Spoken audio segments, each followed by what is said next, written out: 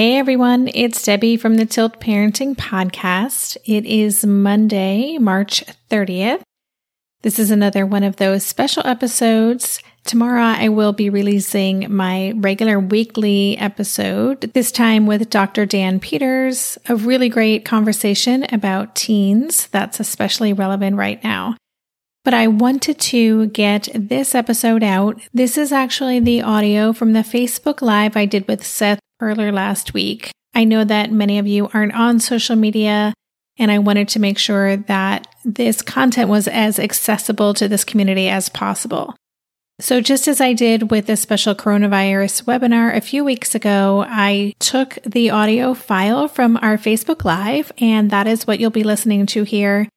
This was a very relevant conversation specifically about the expectations for our kids regarding school right now, executive functioning challenges, and what we should be focusing on as we navigate this new educational landscape. So again, I'm just kind of throwing this out pretty quickly. There's no music.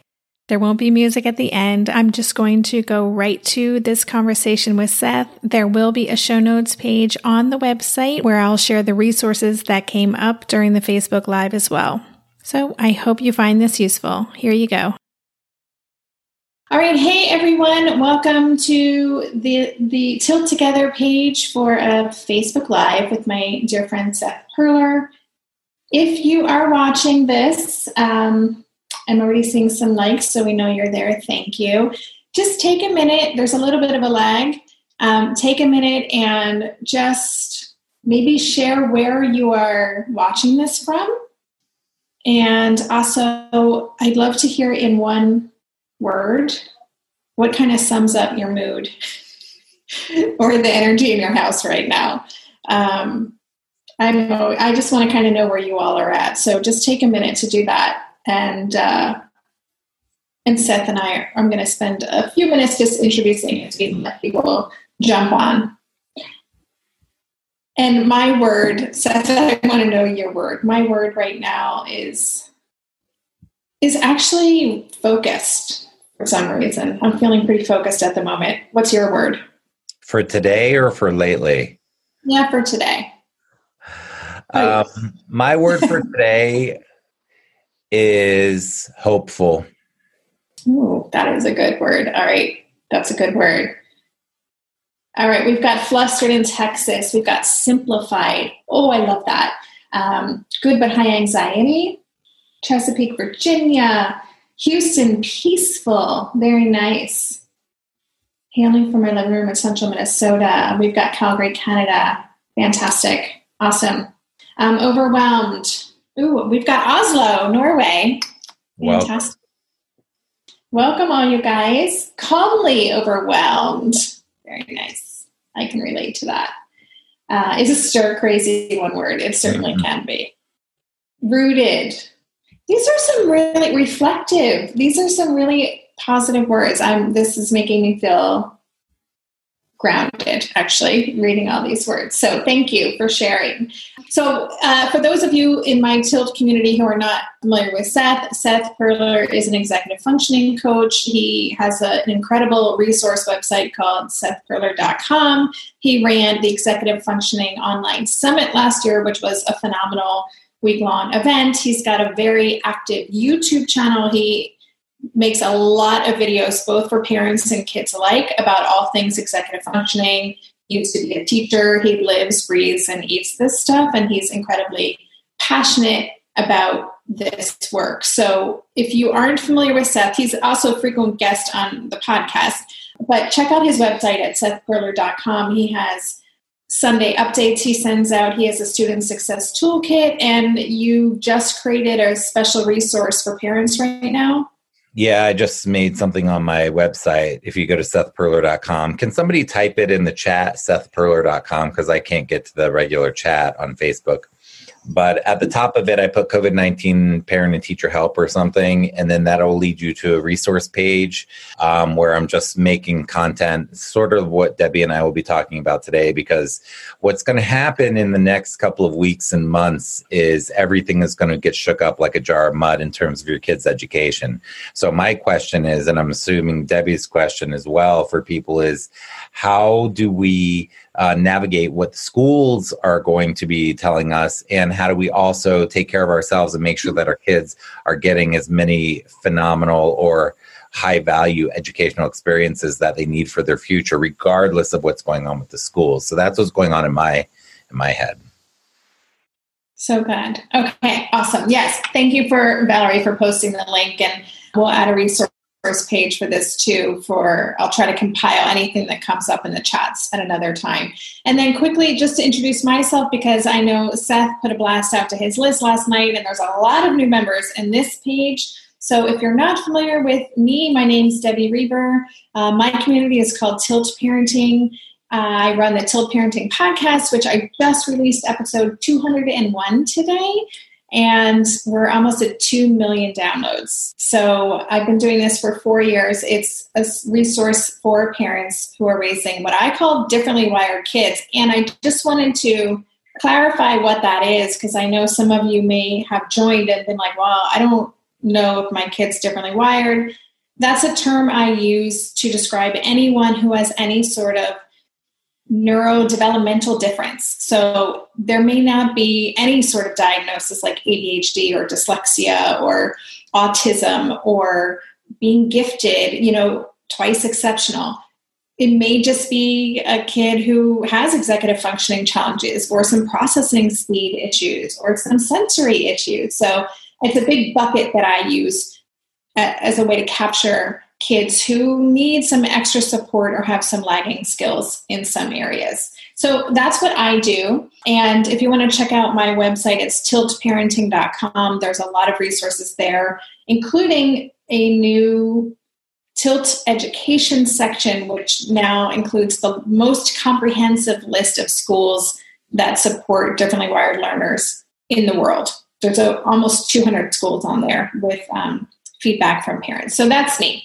Now, to just say something about that, Debbie, for those of you who are watching, is my favorite podcaster and one of my favorite people. And her style is she's a fantastic interviewer, and she really brings these amazing people on and really pulls out of them really valuable information for understanding your kids. So she is amazing. I do not just say that. She is I'm not supposed to pick favorites, she's my favorite though. Thank you. Yeah. I knew there was a reason I invited you to do this. That's the truth. So thank you. We like working together. If it's not obvious, we're really happy we found each other through this work, and we like to share and create together. So I wanted to pose just a question to Seth and share my thoughts on something. And then I know many of you have shared some questions. I've gone through those. I think the themes we're going to talk about are kind of universal in terms of what we're experiencing right now. But I wanted to pose the question to Seth, and then I'll answer it as well. First, what do you think in this moment? So we're in week 2, 3, depending on where you're living, of this kind of strange new reality of our kids at home, and in many states being kind of really confined to our spaces. What should the priorities be for our kids right now? Like, what should we be most concerned about or focused on in terms of their reality? Yeah, I mean, the first thing that comes to mind is relationship. But in this context, the thing that goes with relationship here is the nervous system. So basically, what I always say whenever I start off a talk is that the most important thing, it begins and ends with the relationship. The best teachers your kids will ever have in their entire life, the reason that it's their favorite teacher, if you ask them in 30 years why they liked the teacher, it's really because they may not remember anything the teacher taught them. They remember that the teacher made them feel cared about, made them feel loved, made them feel like they mattered, made them feel like they're important. It's all about the relationship. So with parents too, this is a time for relationship building. That does not mean that there is not conflict, that it's perfect, or that it's easy, or anything like that. It means that for relationship building, for building healthy and securely attached relating with your child, for building the sort of relationship where when your kid really needs you, they're going to feel emotionally safe enough to come to you and say, hey, mom, dad, I need help. I don't know how to navigate this thing in my life, where they feel safe with you. Even if they don't today, we have a lot, and if they're a teenager and they're really just wanting to distance themselves from you, even if you're going through that, it's still about building the relationship. It's about saying to them, hey, I know you may not want to talk right now, but I'm here for you. I love you. I care about you. No matter what happens, I'm here for you. I may not do it perfectly, but I am here for you, and I will do anything and everything. And you can ask me anything and everything. And I may not respond how you want me to, or how even I want to all the time, but I am here for you. So building that relationship is number one. And along with that, with number two is the nervous system. And that what that means is that your child, they're not only learning all of this academic and educational, all these educational things in their life right now, but they're also learning how to live in this world. And a lot of learning to live in this world is learning to work with the nervous system. And unfortunately, many of us adults have grown up learning to listen to our thoughts and our bodies and just take it as fact. And let me explain what I mean so that you really understand where I'm coming from. The thoughts is the mind and the story and the narrative. I'll talk about that later. But the body is that oftentimes we feel something uncomfortable, and our response or our reaction is to change the way we feel. We don't want to feel uncomfortable. And as we all grow up, what we learn is that we have to deal with things.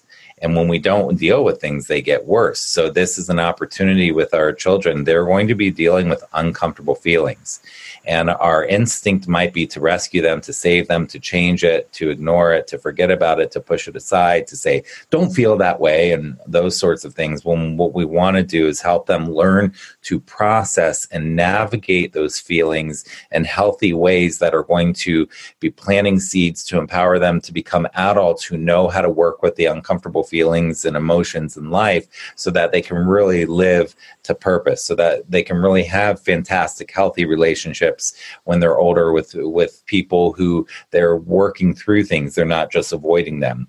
They have secure, healthy, good people around them, and they know how to show up in that sort of a way. So we're dealing with your relationship with your child, but also how do you use this time to help your child explore the uncomfortable anxieties and stresses and things that are going on during this very real time when the whole world is on edge right now. This is history in the making, in 10, 20, 30, 40, 50, 60 years that people are going to look back on this and say, remember the pandemic of 2020, and how can we help them through this time, as messy as it is, to get as much out of it with their nervous systems in terms of working with their nervous system response. Their nervous system is responding to this time in the way that it should. And what I mean by that is that their nervous system is having a sense of, I'm not safe. I'm being threatened. My family's not safe. My friends are not safe. So I don't even know if I have words around this, but I have a sense that something not safe is going on. There is a threat out there, which is the reality of what's going on. So how do we help them navigate those challenging feelings in their nervous system that wants to respond to threat and may not have tools to respond to the threats in an optimal way? How do we help sort of navigate that? So I guess that's how I would respond there, Debbie. What do you think? Yeah, love it. I totally agree with you.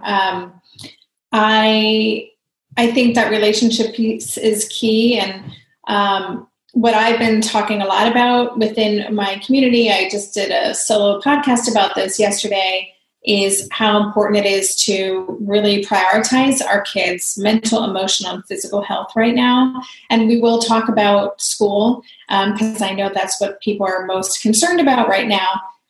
But what we are experiencing is something unprecedented. Like, there are no rules for this. There is no normal way of moving through this. And so really thinking about how can I help my child feel secure and safe right now in our home? How can I contribute to an energy of safety and calm to help my child's people have been asking about helping them manage their anxiety. We have a lot of power in doing that in the way that we are managing our own anxiety and the way that we're kind of creating a culture in our home, what we talk about, how we spend our time, how obsessively we're checking CNN, just the choices that we're making. So we really do want to focus on that emotional, mental health, making sure we get out for walks and taking care of our bodies, and then empathizing and acknowledging what a dysregulating time this is. So I love what you said, Seth, about this being an opportunity to really learn how do we deal with hard things, because even if this wasn't happening, that's a skill every human needs. That life is hard. We all go through hard things. I think the fact that this is a time when everyone is going through something can actually help, because if when our kids are going through hard situations, they can often, especially these kids, differently wired kids, can often think they're the only ones going through this, right? Or I've got it really bad and everyone else has it easier, or, this is me. And now it's really everyone. And so that kind of levels the playing field in some ways. And it gets them maybe less defensive about their own situation and more kind of open to, wow, this is something we're all going through, and maybe more willing to feel those feelings, to learn what does this feel like in my body, to process in a safe way all the uncomfortableness and the anxiety and fear or concern or other things that might be coming up. So I think just really over empathizing and always just acknowledging, this is really hard. And you might have really good days, and then one day everything's out the window again, and there's anger and frustration and sadness or whatever the emotion looks like. And just holding that calm space of, I know this is really hard.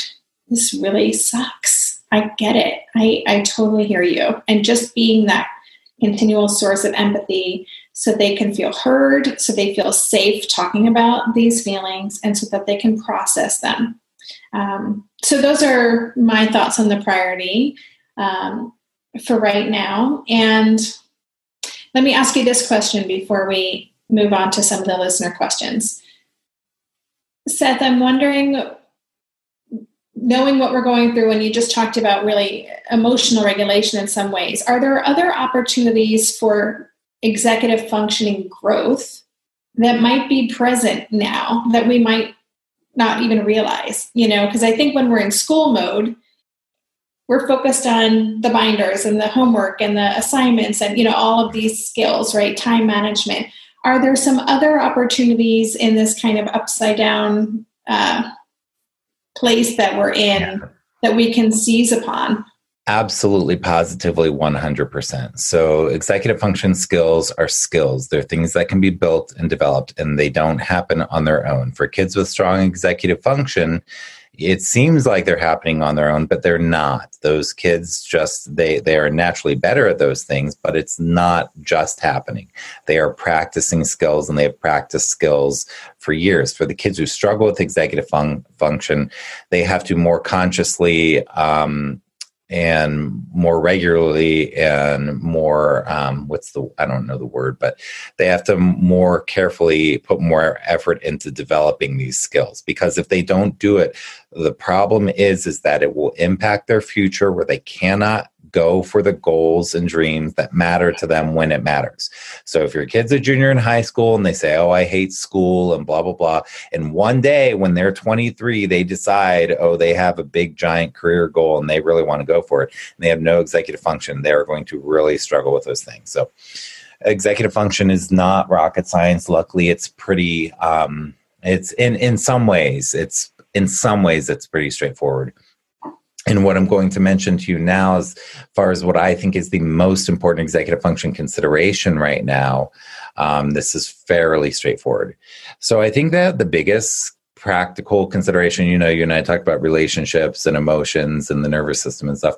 The biggest practical executive function thing that I think is going on now, that you have an opportunity to help your child with executive function, but that also will impact their closeness with you, their sense of relationship and security with you, and their regulation of their nervous system. Even though their words that are coming out of their mouth may reject this idea, the best thing that I think that we can do right now, the most important thing that I think that we can do right now is structure and schedules.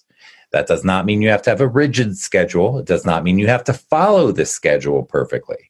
But it does mean that you have to mindfully, conscientiously, carefully, with your child's buy-in and ownership and their thoughts about the structure and the schedule, that you need to sit down with them and say, this is not a free-for-all. We need some structure in our life. We're going to bring this, impose this, create it together. Ideally, you're going to create it together.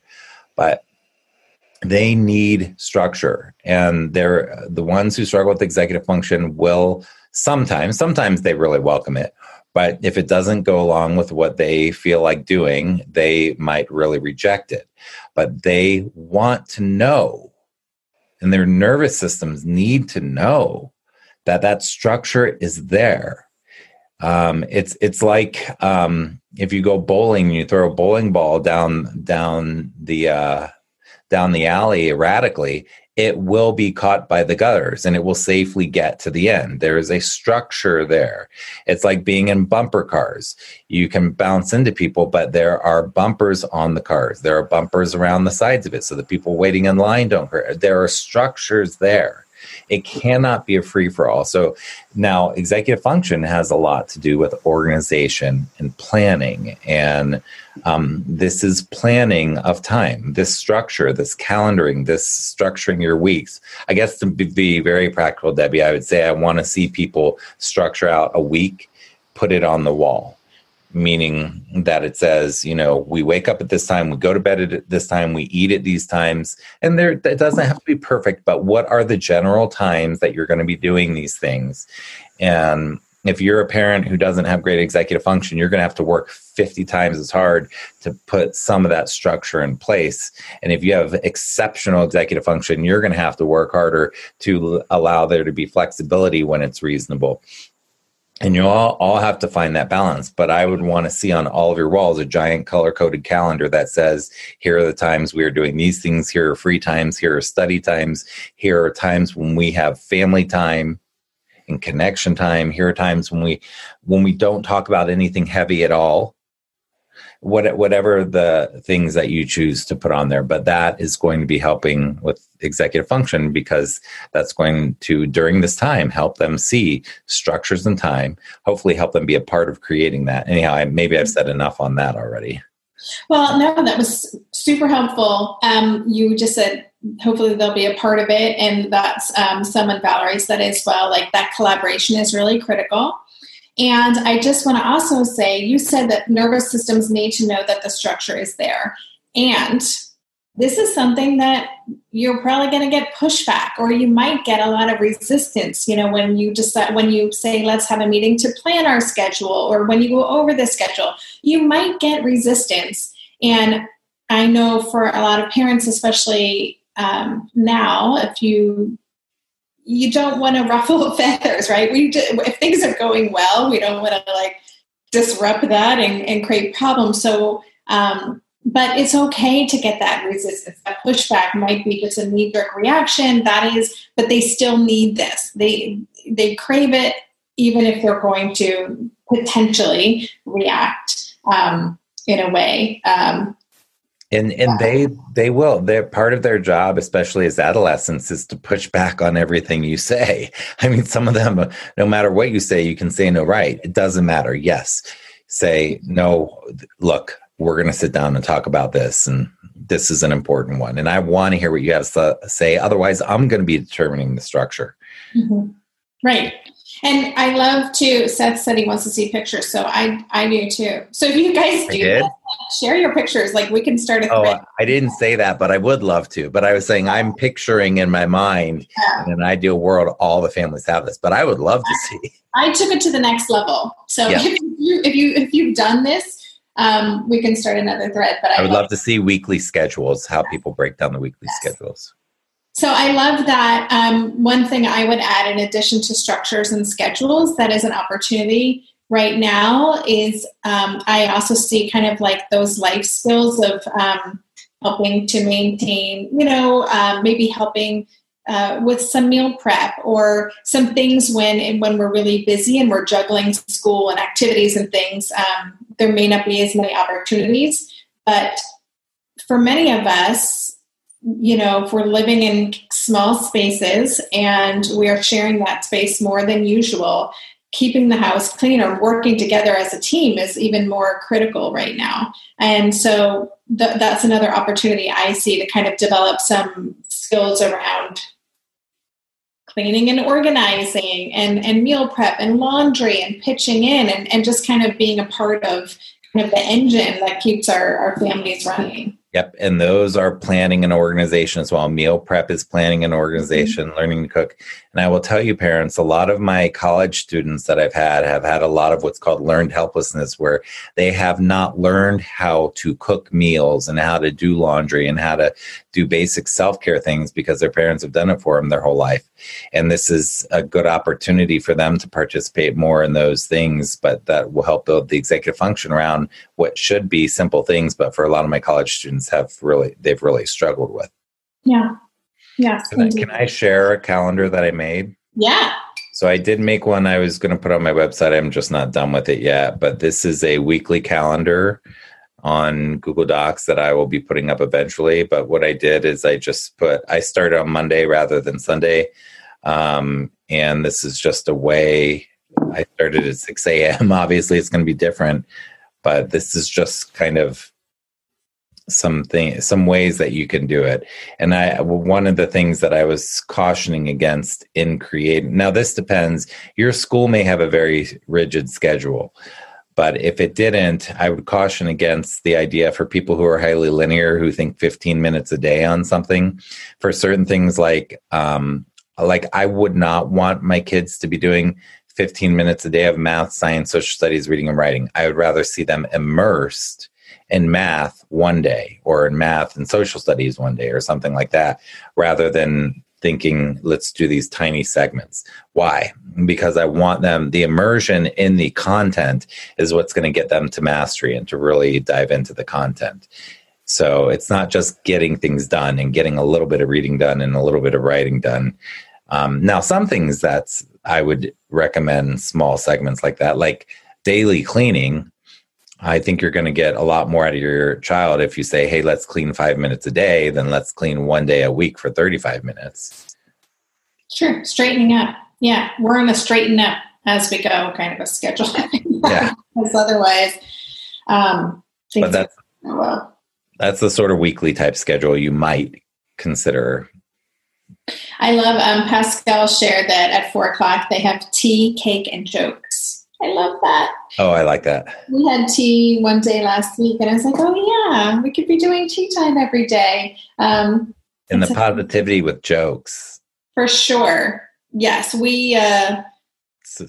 I shared this in another Facebook Live, but we were watching TV news bloopers last week. It was like a half hour, and I was crying. I was laughing so hard. So, yeah, anything that can get that release is a nice thing. Okay, I want to switch to some questions, and I love seeing all the chat in the threads here. This is going to stay on here, so you can go back and scroll through and see what people have shared and what people are saying. But here's some of the questions from our community, and this first one I think is the big one that a lot of people are going to be like, yes, that's what's happening here. So, what do we do when our kid flat out refuses to do schoolwork? There are some, it looks different for everyone, and some kids are fully online and doing it independently. Others have to show up for virtual classes. What if a kid's they're in school refusal mode, but they're doing it at home? This is such a complicated issue. It's very hard for me to address this without knowing the person, the family, and the kid. I often say that, you can lead a horse to water, but you can't make him drink. And my job as an executive function coach is to make him drink. And how do you do that? So the first thing that I think we do is I have a thing on my site somewhere called iceberg theory. If you look for iceberg on my site, there's a graphic that shows this, but you really have to be thinking about, okay, on top of the iceberg, you're seeing the kid refuse to do the schoolwork, but what's going on beneath there? Clearly, there's emotional overwhelm, even though they may not have the words to say that. They may have a history of having negative experiences associated with school. That may be underneath the iceberg. They may not know where to start. They may feel unsuccessful. They may feel unengaged by the content. They may feel like the work that they're being asked to do within the content is meaningless in relation to their life. So they're not finding purpose or meaning or any reason to learn the thing that they're being asked to learn. Often they're not being asked to learn, they're being asked to do. So it's to do a worksheet rather than to learn a concept, which to them, their resistance is just trying to help them, prevent them from doing something that seems meaningless.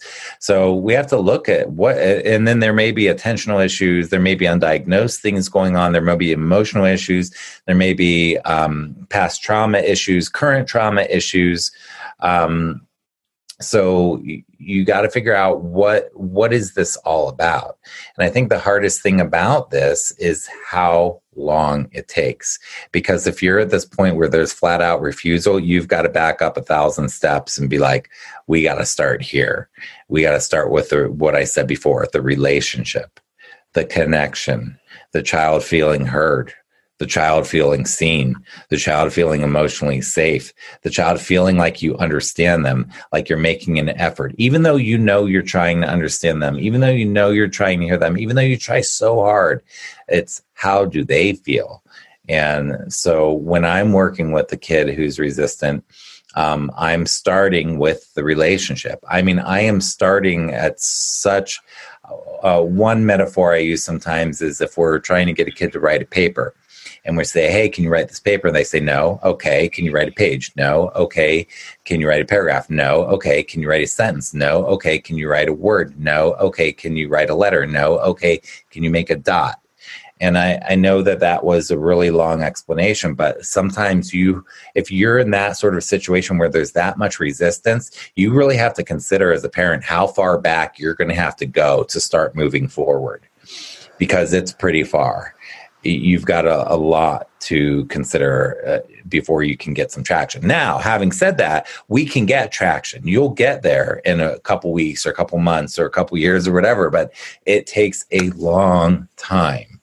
And one practical thing I will say about that, parents, is, look, if you can get someone who's not you in there, do it. And that helps. If you can get a mentor, a cousin, a relative, a friend of the family, somebody that your kid likes, if your kid is just shut down with you and you're not going to get traction for a long time, then find out, it could be a therapist, it could be a tutor, it could be a teacher, but it may have to not be you. And I cannot emphasize enough. Again, I understand it's painfully long for some of you. I mean, I've had families where kids wouldn't go to school for so long that they're dealing with legal ramifications with the school district, and they can't even get their kid to step out the door because there's so much anxiety or dysregulation or whatever is going on. But those are very serious. So it depends on the severity of your problem, but it always is going to start with a relationship. Mm-hmm. Yes. It's great. And I'll just say that I interviewed for the podcast Dr. Chris Kearney. He actually has a school refusal center. I think he's at the University of Nevada. I'm getting that wrong. Anyway, it comes out in 2 weeks. It was an incredible conversation. And I think he would echo much of what you're saying now. And I think he talked a lot about the underlying anxiety that is behind all of this, right? That for most kids who are in school refusal mode, it's because of underlying anxiety that they're experiencing. And I guess what I want to just reiterate, and I just say this over and over again to parents, and Seth, you can push back, but the grades for me, like, this isn't about grades right now. Our kids, everyone's going to be falling behind. It's not just our kids. Like, things are going to have to change because we can't just jump back in as if it's business as usual. This has been hugely disruptive for everyone. But I think when I hear from parents who are so stressed about homework getting turned in late, not happening, grades falling, and we're seeing it already, that creates so much anxiety for us as parents. We start nagging, we're hurting our relationship with our kids, and they're going to resist more. And it's just this really negative cycle that we're going to be spinning down. And so prioritizing, as Seth said, that relationship, doing what we can to get our child out of fight or flight mode, to calm down their anxiety, to ease back. And if that means communicating with teachers in some cases and saying, this actually is not going to happen right now, or my child won't be doing X, Y, and Z. Like, I'm okay doing those things because we are in unusual times and we have to prioritize our kids' mental health right now. And that can be really hard. And I know I talked about this on another Facebook Live. The stakes seem really high, especially the older our kids are, and we feel that these grades are going to, determine their future, right? We get this kind of mindset, but we really need to do the work on ourselves so that we're not bringing that energy into how we're trying to support our child, because we're not going to make any progress if that's what we're kind of leading with. This year, I've been working on becoming more attuned to my body, and so I'm starting to really recognize how periodic spikes in anxiety or disruptions to my routines can seriously throw my whole system off. And as I've been traveling a ton this past month, which is both disruptive and somewhat stressful, I'm especially glad that I have the extra support of Synbiotic Plus, a 3-in-1 supplement from Ritual with clinically studied prebiotics, probiotics, and a postbiotic to support a balanced gut microbiome. Synbiotic Plus provides fuel to the cells that make up the gut lining to support a healthy gut barrier. And it comes in this very cool minty delayed release capsule, which was specifically designed to help survive the harsh conditions of the upper GI tract for delivery to the colon. The bonus is that the capsules don't need to be refrigerated, so I can easily bring them with me in my carry-on. On a personal level, I love that Ritual is committed to sustainability. They're a female-founded B Corp, meaning they are holding themselves accountable long-term to not only think about their company's financial health, but also the health of people and our planet. There's no more shame in your gut game. Synbiotic Plus and Ritual are here to celebrate, not hide your insides. Get 25% off your first month for limited time at ritual.com/tilt. Start Ritual or add Synbiotic Plus to your subscription today. That's ritual.com/tilt for 25% off. Hey there, it's Debbie. I love making this show and sharing conversations about how to support our awesome neurodivergent kids. I've seen how even one little insight from an interview can spark a big shift in daily life. But I know that raising complex kids can be messy and lonely. And just when we think we figured it out, something comes up that boots us right back to feeling overwhelmed and stuck. That's why I've poured everything into creating a way for parents like us navigating complex parenting journeys to join together and chart a path that feels positive, hopeful, and doable. It's the brand new Differently Wired Club experience. In the club, you'll get personal support from me and other seasoned parent coaches, 6 live calls every month where you can connect and get your personal questions answered, the opportunity to learn directly from authors and experts like I have on this show, monthly themes for getting specific and tactical, an exclusive private podcast feed, and the best, most generous community of parents. Seriously, these folks show up for themselves and each other, and that right there is really everything, because it's a daily reminder that we're not alone. Our kids aren't broken, and we have totally got this. The recently rebooted Differently Wired Club is on a brand new platform with its very own iOS and Android app. It is such a great space. However you learn, whatever your style, no matter the ages, genders, and neurodivergent profile of your children, the Differently Wired Club can help you cultivate the positive shifts you're hoping for. Join us today by going to tiltparenting.com/club. That's tiltparenting.com/club. I hope to see you on the inside. Yeah. And I hear, the resistance from some parents it comes in this type of a sentence that I hear a lot. If you would just do X, Y, and Z, it would be so much easier. It's not as bad as you think. If you would just get it done, you would feel such a sense of relief, blah, blah. So there's sort of that story because the parents can see the matrix and how simple the task is and how manageable it is, but the kid can't. So I am someone who feels that grades are morally wrong. Morally wrong is the verbiage I use. I don't talk about this on my blog, but I think that they are morally wrong. Now about the story and the narrative. Grades are a story. They are a narrative we've had for about 150, 175 years. Humans have been using these things called grades, and we've created a story that is very largely unconscious. And the story goes like this. If my kid gets certain grades, they're going to have certain opportunities and they're going to have a certain life. And I want them to have a certain life. I want them to have a good life. And if they don't, then they aren't going to have the opportunities and they aren't going to have it. So that's the whole narrative. Now, the question then becomes, is that narrative true? And if so, how true is that narrative? Now, if you're coming from where I'm coming from, where I think grades are morally wrong, I think it is absurd that we have a metric called F that means failure.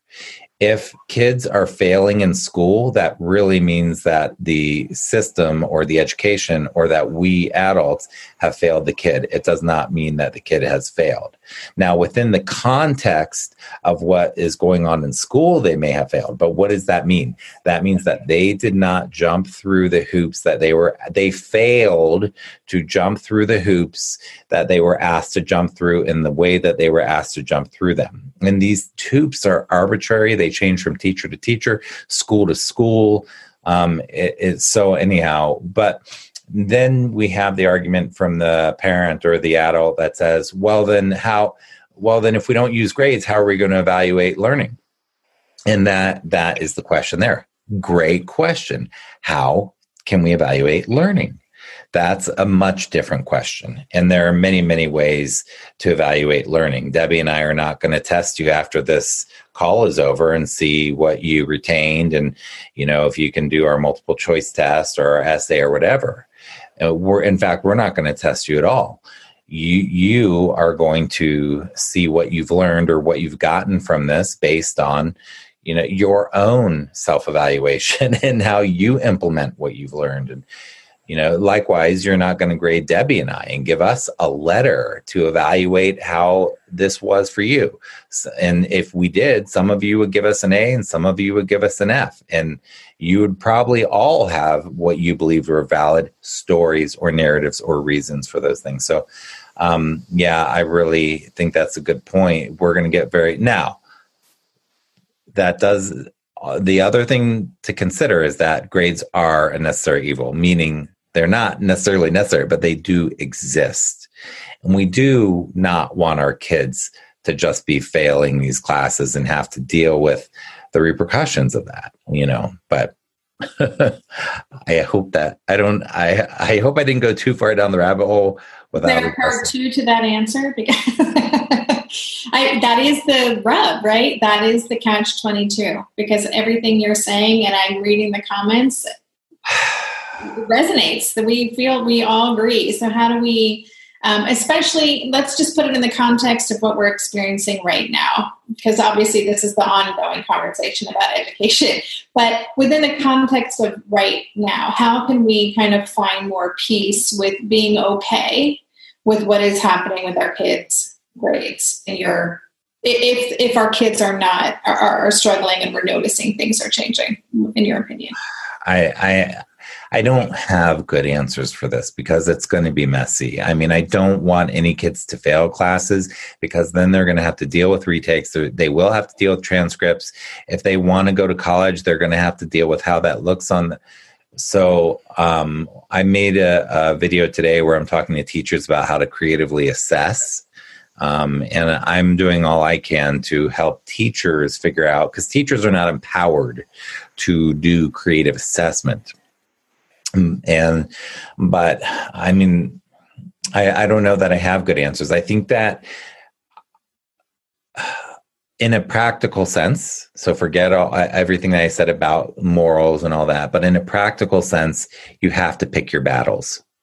And that's where this is going to, if you have a kid who has to write a paper and your child's ability to convey ideas verbally is phenomenal, and their ability to write that paper would take them so many hours that it's just not even funny, then you scaffolding and really helping them a lot with writing that paper and helping them get their ideas out, to me, is not cheating. That is perfectly appropriate. However, are you going to tell the teacher how much? Well, it depends how supportive that teacher is. If the teacher is an awesome human being, really gets neurodiversity, really gets your kid, then yeah, you can talk to. If your teacher is not that type of teacher and they don't get it and they don't get your kid and they never will, and you know that in the depths of your soul, then you don't tell the teacher how much you scaffolded for that kid. And you help your kid get as much out of that educational experience with developing their ideas as possible, while retaining your relationship and while retaining their mental health. So I hope that's... Sarah says, truth. Teachers need to be empowered to assess creatively. As a teacher, I know it's true. And I trained teachers to be creative. I want to point out, Darla shared in the comments, maybe this is what we needed to swing the education pendulum in a different direction. You and I were just talking about that before the call. Right before we started recording. I couldn't agree more, because again, this is the sad truth is that everyone's going through this, right? And so now that it's everyone's problem, that makes it a little easier for systems to change, right? Because it affects more people and it affects NTs. It affects, the people with more power in this equation potentially. So I hope that is the case. Systems do not want people who rock the boat. So the educational system does not want teachers as a whole. Does not want teachers to be creative and empowered. There are massive corporations, textbook testing companies, curriculum manufacturers that are profiting from the system being exactly how it is. So reformers, while there are many disruptive reformers, people who have amazing creative ideas, they don't rock the boat. They're just so small it doesn't do anything. Unfortunately, then they can't get traction, and ultimately, in my view, kids end up being the ones who pay the price. But this is a very good time. Everything is going to be shook up. The glass of mud in education is going to be so shook up, and it's an opportunity for real innovation and real new, cool ways. And teaching isn't rocket science. It means that you have a human being who cares about your kid, who gets to know them, and who helps them learn good stuff for their life. But we have turned this into a data system that is missing the human beings. And I think this is an opportunity for us to really, really, really look at new ways of doing things. I love what Taryn just wrote. We just need to rock the boat without falling out. Yes. That's great. Yeah, so many good things. I also just wanted to point out with someone, I don't remember who it was in the comments, made a note that our kids don't shift gears easily, these kids in particular. And I think that is just, I've been talking a lot about this in my podcast and in my Facebook Lives, that it is just also a good reminder that, yes, our kids are the ones who struggle the most with transitions. And this is the biggest, most unexpected transition that has probably ever happened to them. And so it is going to take a while to adjust. With any kind of transition, there's going to be, we might be seeing regressions, we might be seeing, increased resistance, increased intensity, increased emotional dysregulation, and just knowing that that is actually normal within the context. And so again, going back to that, not pushing right now. I think, and we can talk about this maybe and I want to also be mindful of the time, but I'm good. I know people out there may not be, but we'll stay on for you guys for a while. But, there is this kind of what's happening now. Like, I feel like now we're in triage in some ways, right? Yeah. This new, we're trying to figure it out. We're dealing with our own issues, which a parent had brought up a lot earlier. Like, how do we manage our own energy and anxiety right now? Because we're all going through this. So we're in this kind of adjustment period. And depending on what happens, we may need to pivot a little bit, right? We might be looking at more of a longer term, if we know that our kids are going to be out for the rest of the year, which I know many schools are saying that at this point, we'll have to jump on and do this again and just kind of see where people are. But especially in these early days of this, that backing off and creating that safe space and having those conversations with our kids really, and I think it depends on how old your kids are, like how far you want to do this, but just being really transparent. This is what's happening right now. These are the expectations in terms of school. And I care about our relationship too much for me to hurt it by being the nag, the reminder, the timer, the homework police, which I know some of our parents feel like they're playing that role, and that can be really harmful for our relationship. And talking with our kids, like, how can I support you?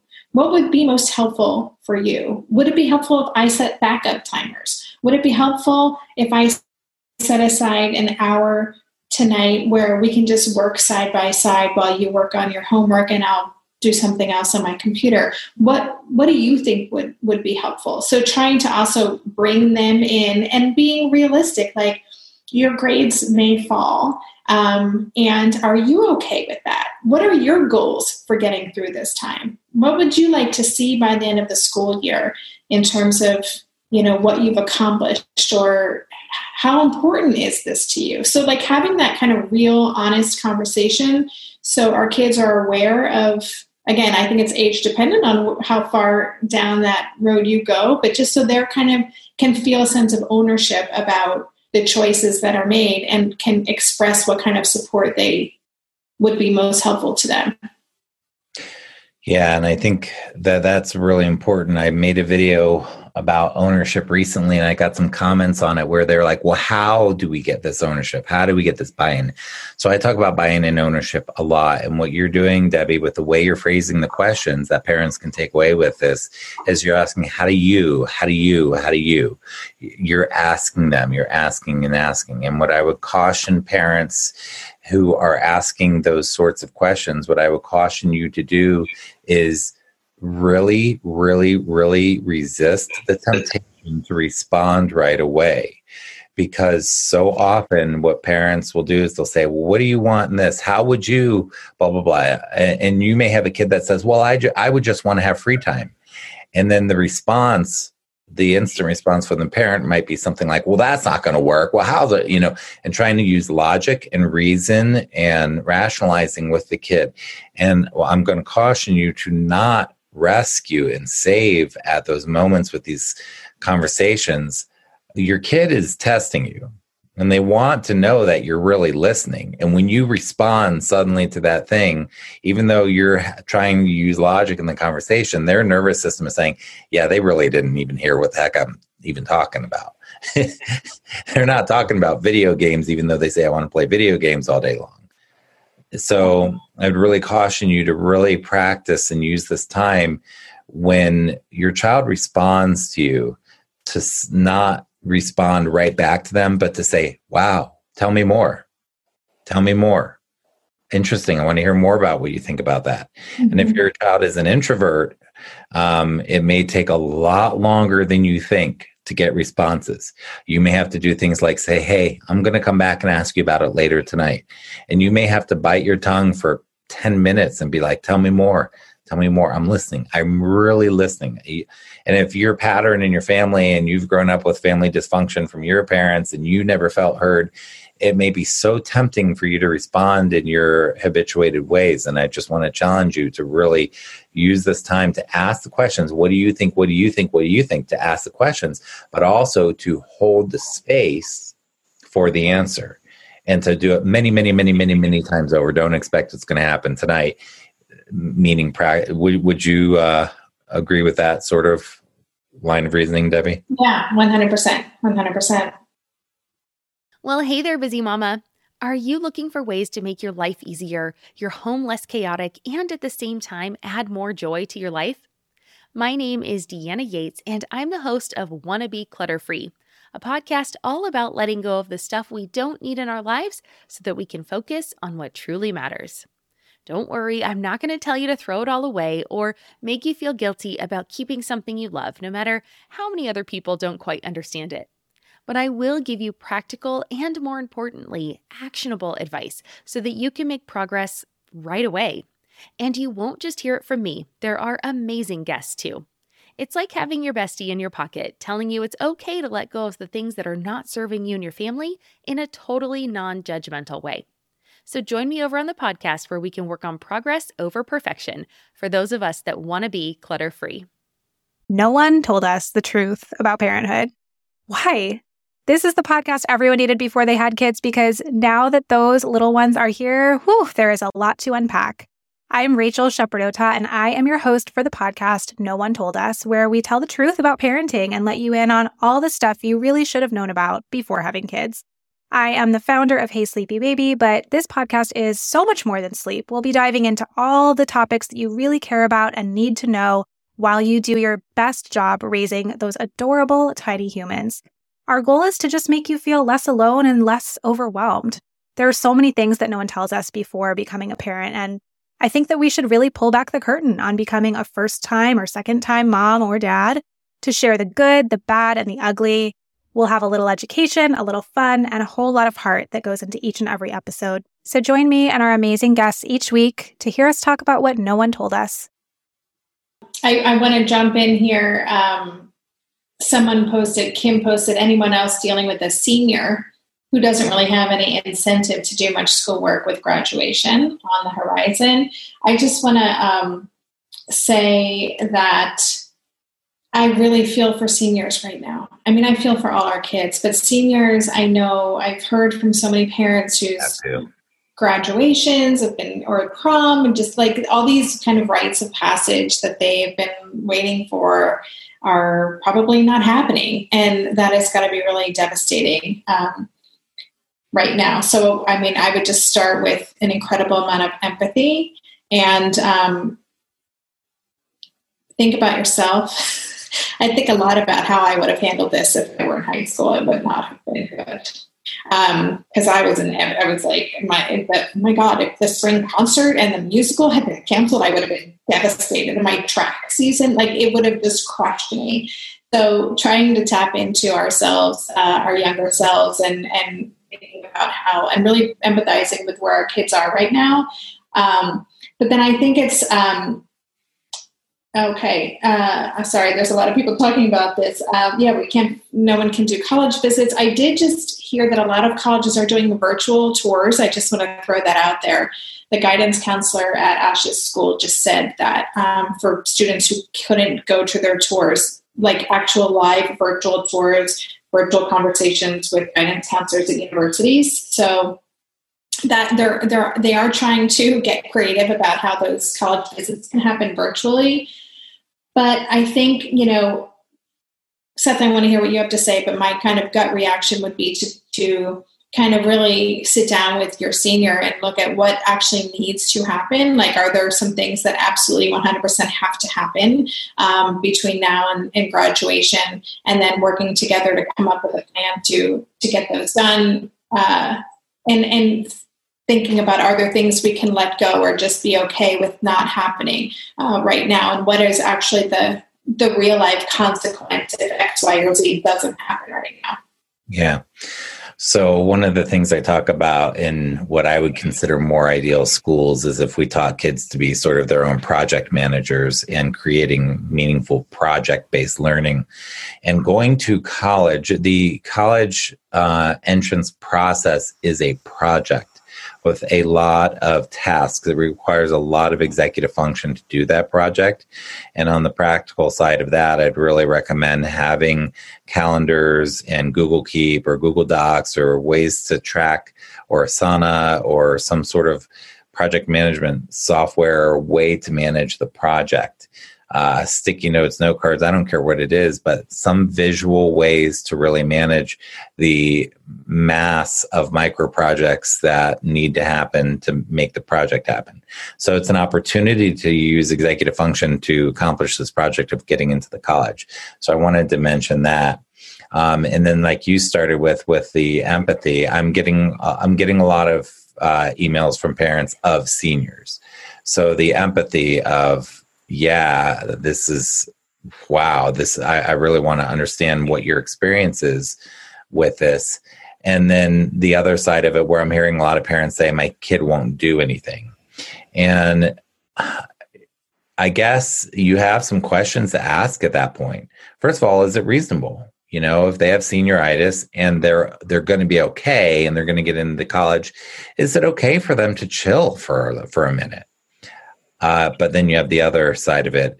Are they not even ready for college? Because there's been a lot of hand-holding, a lot of learned helplessness.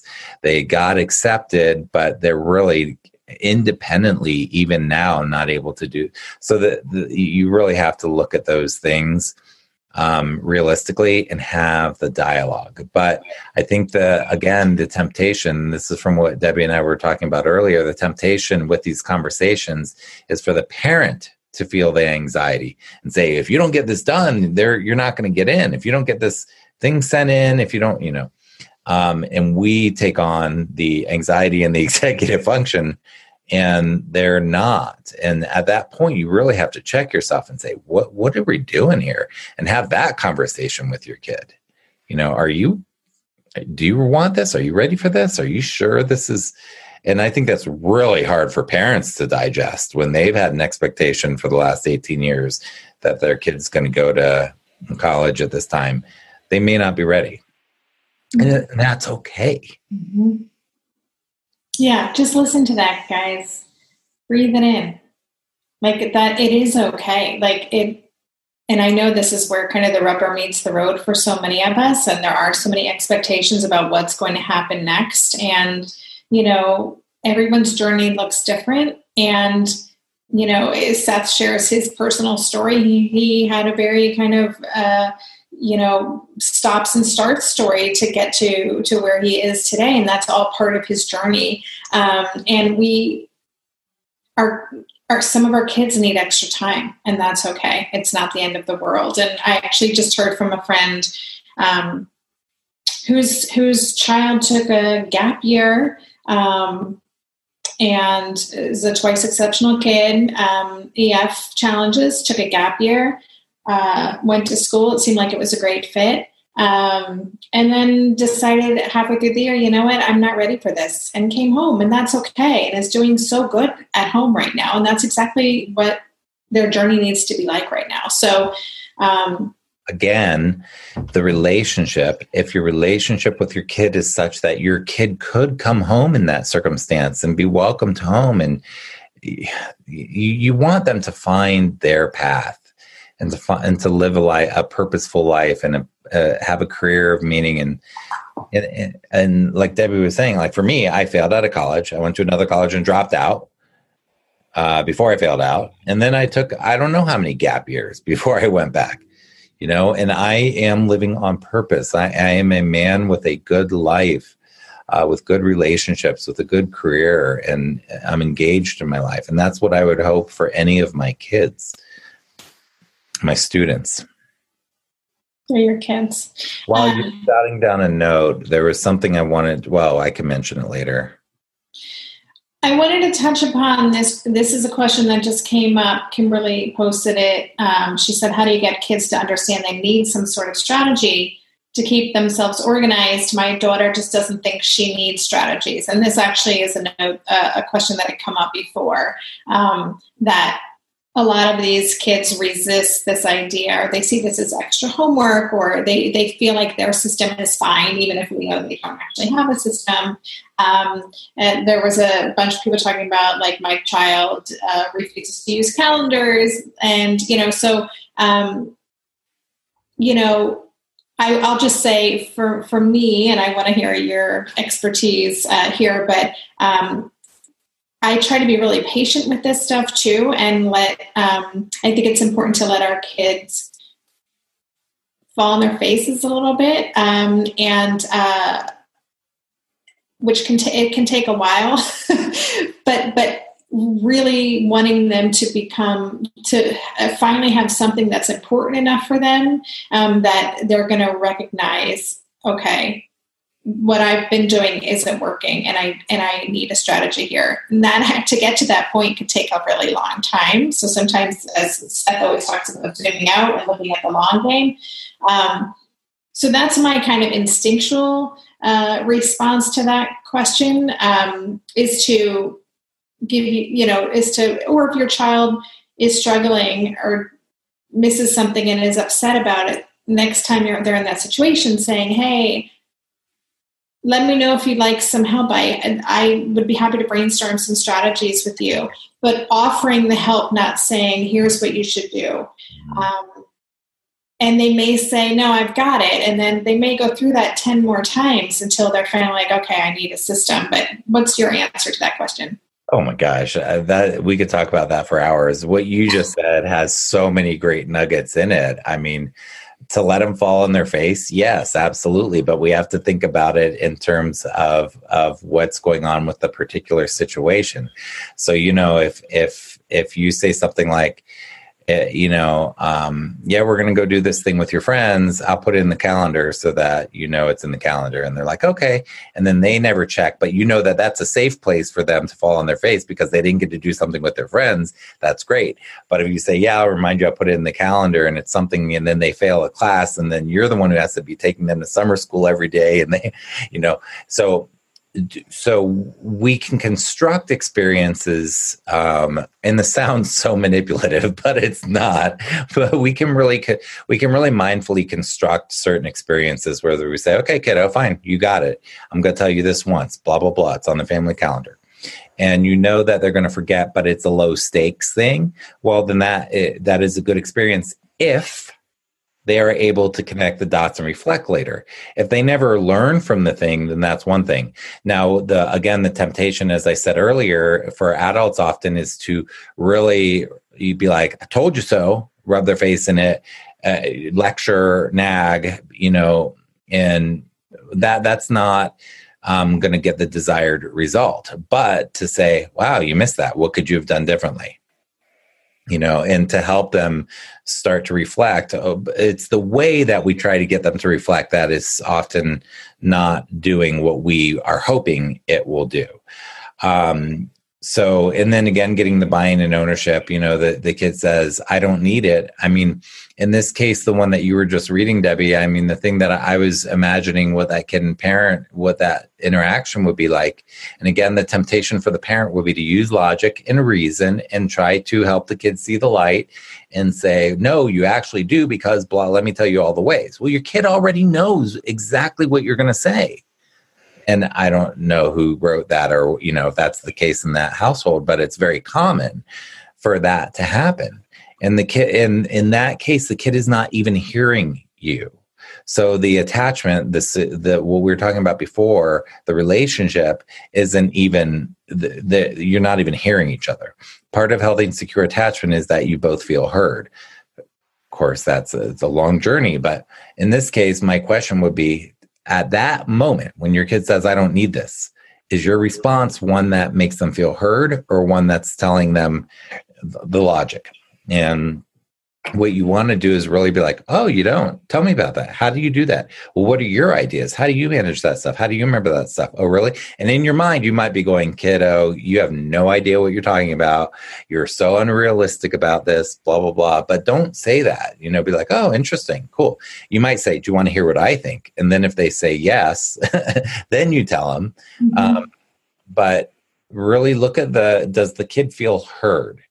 And then, when I'm working with kids like that, again, I'm the coach, I'm not the parent. So this is a really good time to go to other people other than yourself. Mm-hmm. If you know your kid's not going to listen to your advice on planners and planning and calendars and stuff like that, if you know that they're not even going to listen to you until they're 23 years old on that type of a topic, go to other people.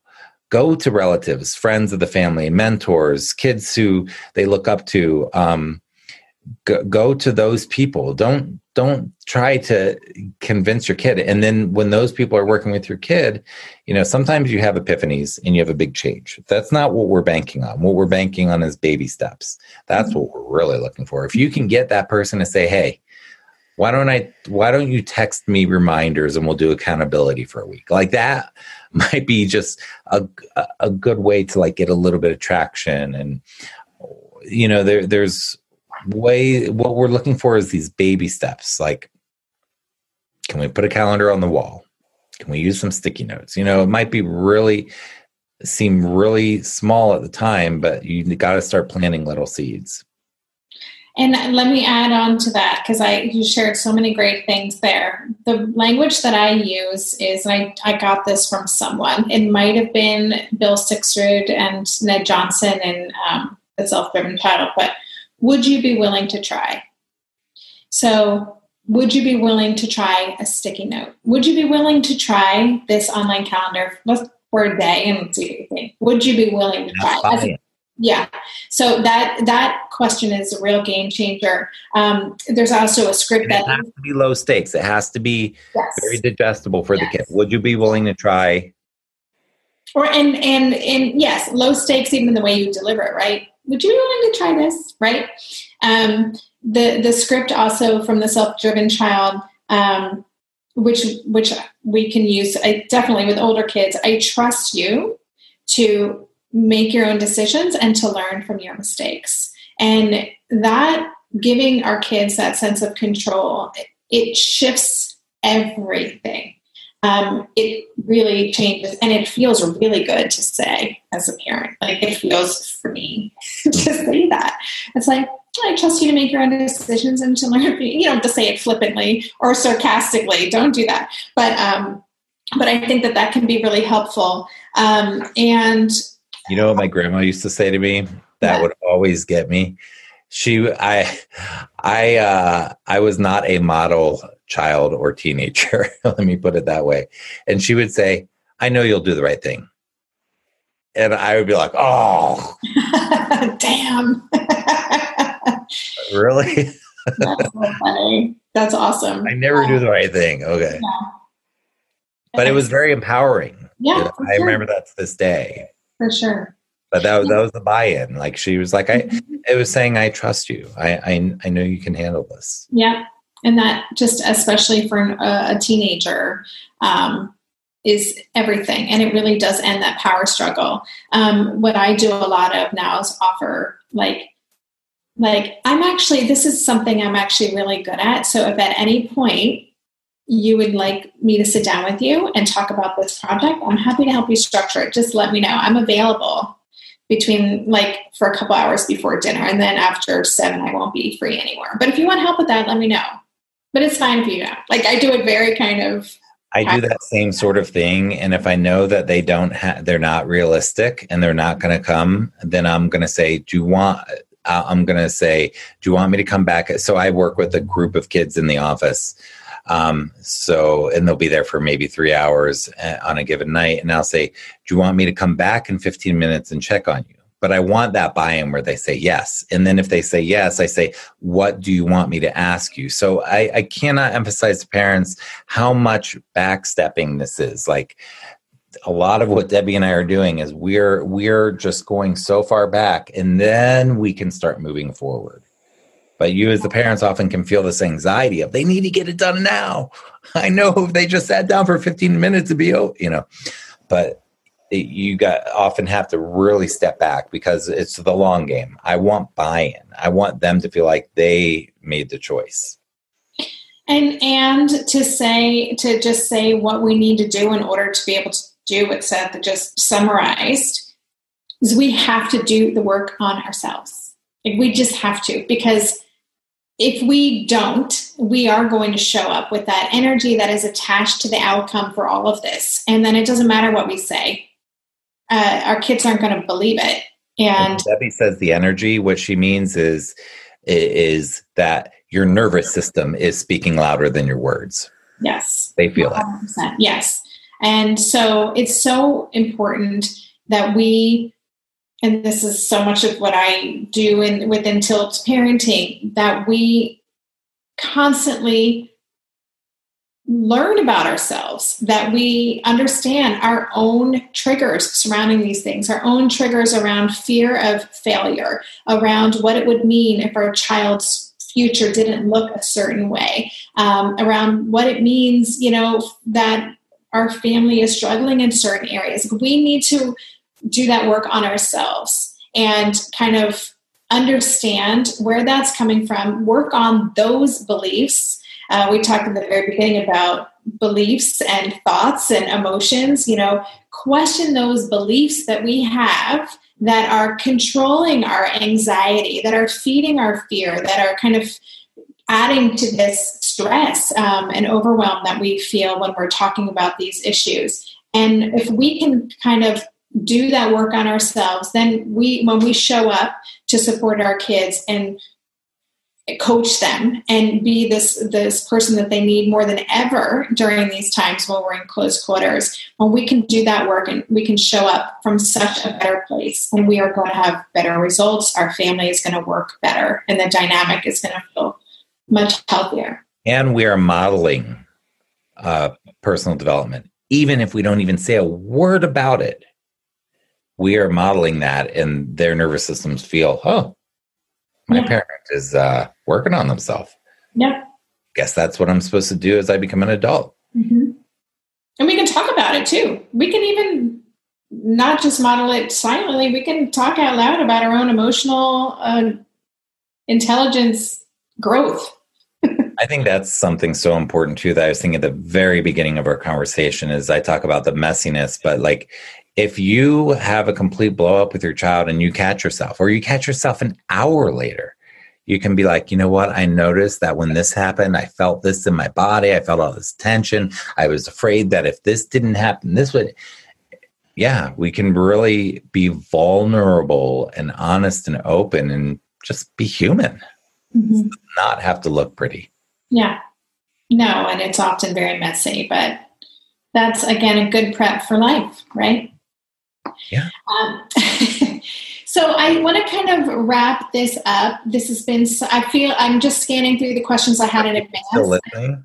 What's that? Are people still listening? Yeah, we've got 70 people still live right now. Well, hello, humans. Yes, there's over 210 comments on the thread. So it's been a very engaged audience. I've loved reading through all these, and I'll go back and read through them in more. Cool. I wish I could have seen it. I'll look at it later. We'll go back later and watch. But I just want to, first of all, thank you, Seth, for doing this.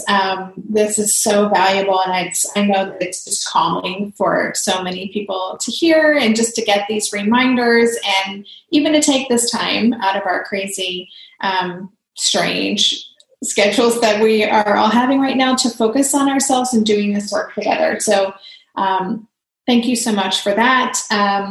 I want to allow for a final question. Is there anybody that really has they're really in a rough place and they want to ask a quick question? We can do that. I would like to offer that. If anybody's really suffering out there and really wants to ask something, just take a minute and ask it, and we'll do one more question. Terry wants us to partner in writing a curriculum book.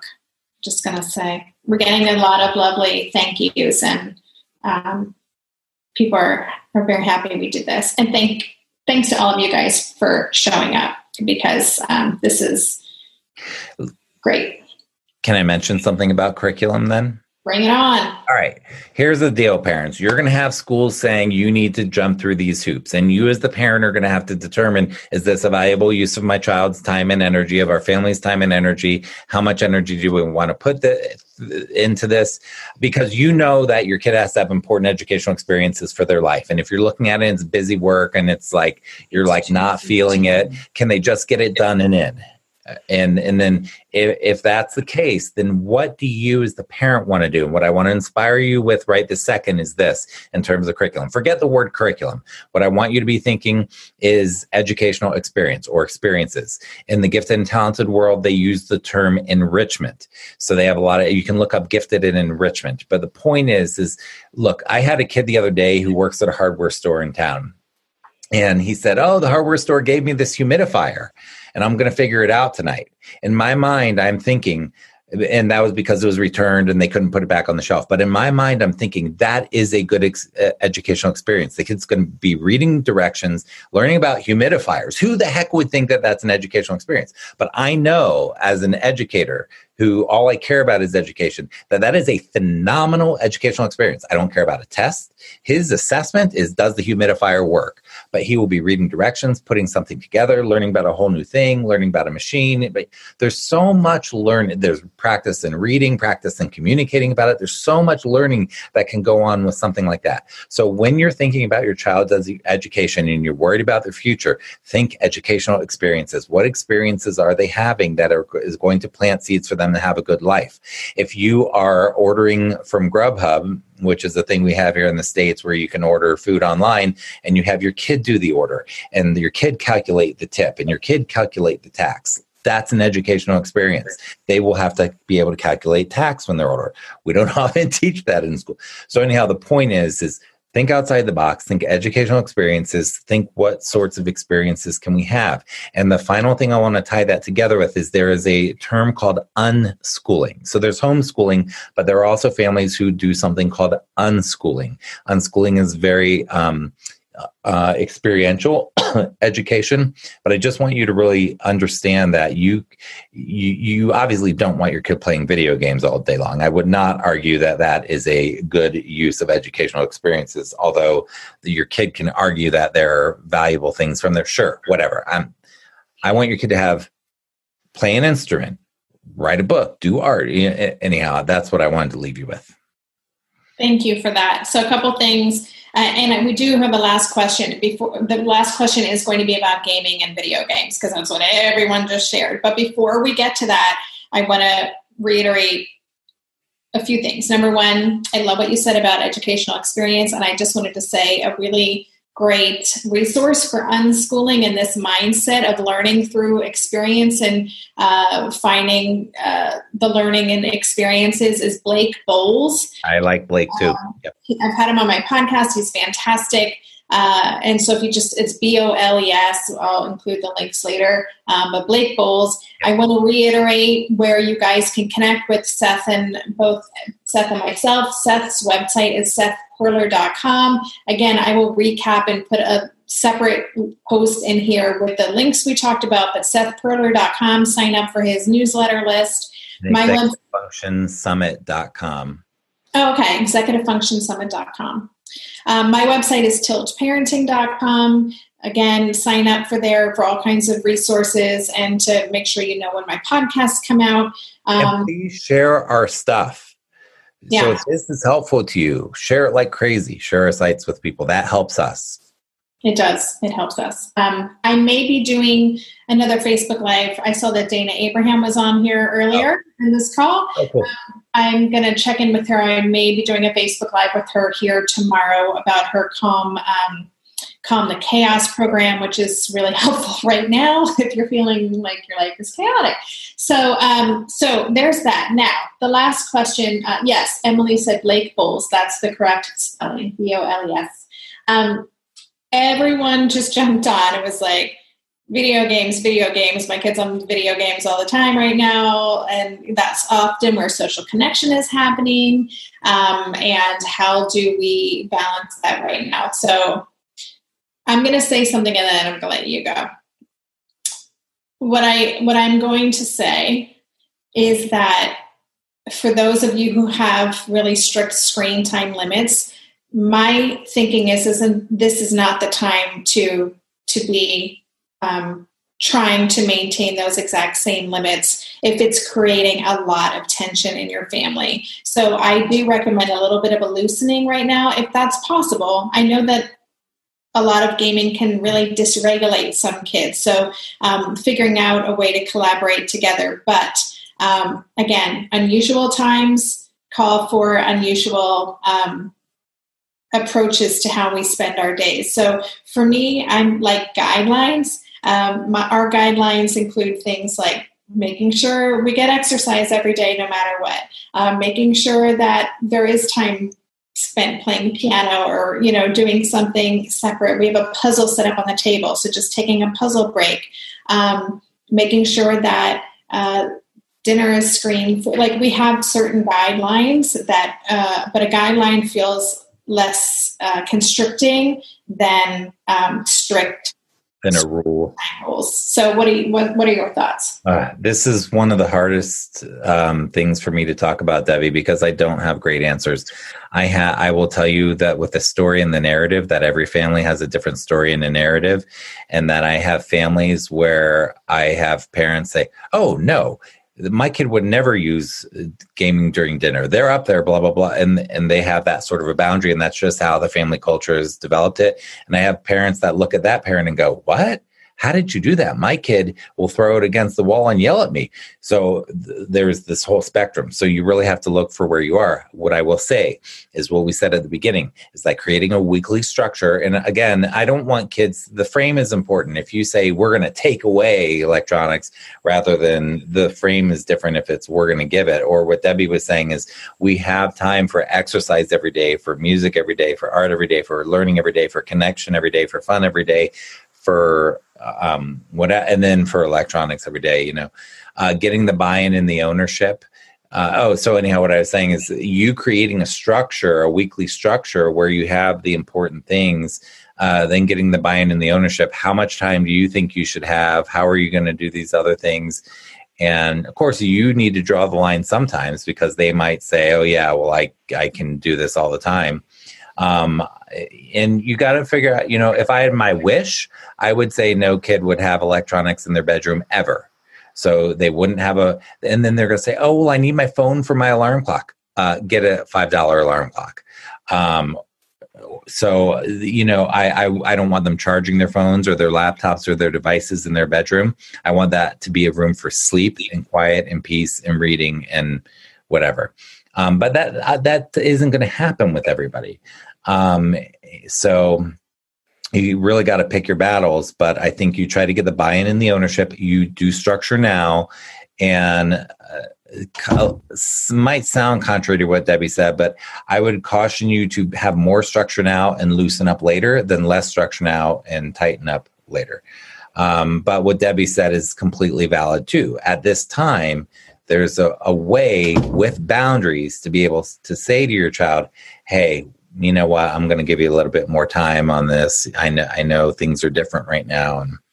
And but then you can get the buy-in and the ownership. But how do I know that you're going to be with us for dinner and I'm not going to be, arguing with you at dinner time or whatever? Your kid's script. I mean, you know exactly what they're going to say. So you want to think it through before they say it so that you can, say, "Hey, you're probably going to say yada, yada. What do you want me to say when you say that?" And yeah, you like that one? Yes. No, I think that's that collaborative problem solving, but doing that specifically, so how do you want me to respond if this happens? What should I say in this situation? And so having that conversation ahead of time with these kids really preps them. And so then when they hear it happening, they're already kind of halfway there. So I think that's great. And, if you guys haven't had a family meeting yet, do so regularly. We're doing them once a week. Talk about, screen time as part of that conversation and design a plan together. Let your kid have some ownership in it. Maybe don't go into that with a really severe agenda of what you think it needs to look like and try to persuade your kid to get there. Have it be like a real collaboration and let your kid have some control over what it looks like. And then you can say, okay, let's try this. How long should we try it for? Let's try it for 3 days and check in and see how well it's working. So you can be really also just experimental and curious in structuring that together. But I think that having that meeting and getting that constant collaboration is important. Terry said, my kid would tell me exactly what he wants me to say. That's very funny. And Elizabeth, hey, Elizabeth Hamlet. Elizabeth, will you share your website on here too? Because I don't want to get it wrong. Elizabeth is actually for the seniors in the bunch. She's got fantastic resources on going from high school to college, especially for kids with learning differences. And she just shared a great resource for having a Sunday meeting. Thanks for sharing that. Wow, so, you could do a great senioritis video or something. There's so much to do. There's so many things to do. Debbie and I are just like making so much content for families right now. It's a difficult time. It is a difficult time. But you guys, go ahead. You agree with the unschooling thought too, where parents can really just keep it simple? I 100% do. I do. It's scary for a lot of parents, but I think we all, at the end of the day, as you always say, Seth, we're zooming out and we are raising humans, right? We're raising adults that we want to know who they are when they're grown. We want them to understand their strengths. We want them to understand areas of weakness. We want them to know how to advocate for things. We just want them to understand how to move through the world so they can contribute, right? And I think unschooling can be a great way. And if you read Blake Bull's things, listen to the podcast I did with him, he really explains why it can be so powerful. Because for a kid, we might spend 3 years trying to get them to understand, how to plan how to organize a calendar. But all of a sudden they're motivated about something that they care about and they can learn it in a day. Yeah. So helping them tap into things that excite them. And finding, as you said, the learning in everything, which is what I did when I homeschooled for 6 years. I really just built the learning around my son's areas of interest. Mm-hmm. I'm wrapping this up. You guys, we've gone for an hour and a half. Wow. We still have 60 people on. So thank you to all of you for being a part of this. This feels, just as a parent in the midst of this, helps me personally. I know that Seth has been showing up big time for our families and for our kids. And I know that this is really important for you to connect as well. So I just want to thank you guys for being on the other end of this conversation. Seth, thank you again. Please go check out our websites. I will, some point later today, put together a thread where I recap some of the links that we talked about. And everyone, just sending lots of love to you all. And take a deep breath. I wanted to start this way, right this second, everybody. Yeah. Do some belly breaths today. That sounds good. Not chest breathing, but in your belly. Yes. Do it with your child. We've got this, you guys. This will pass.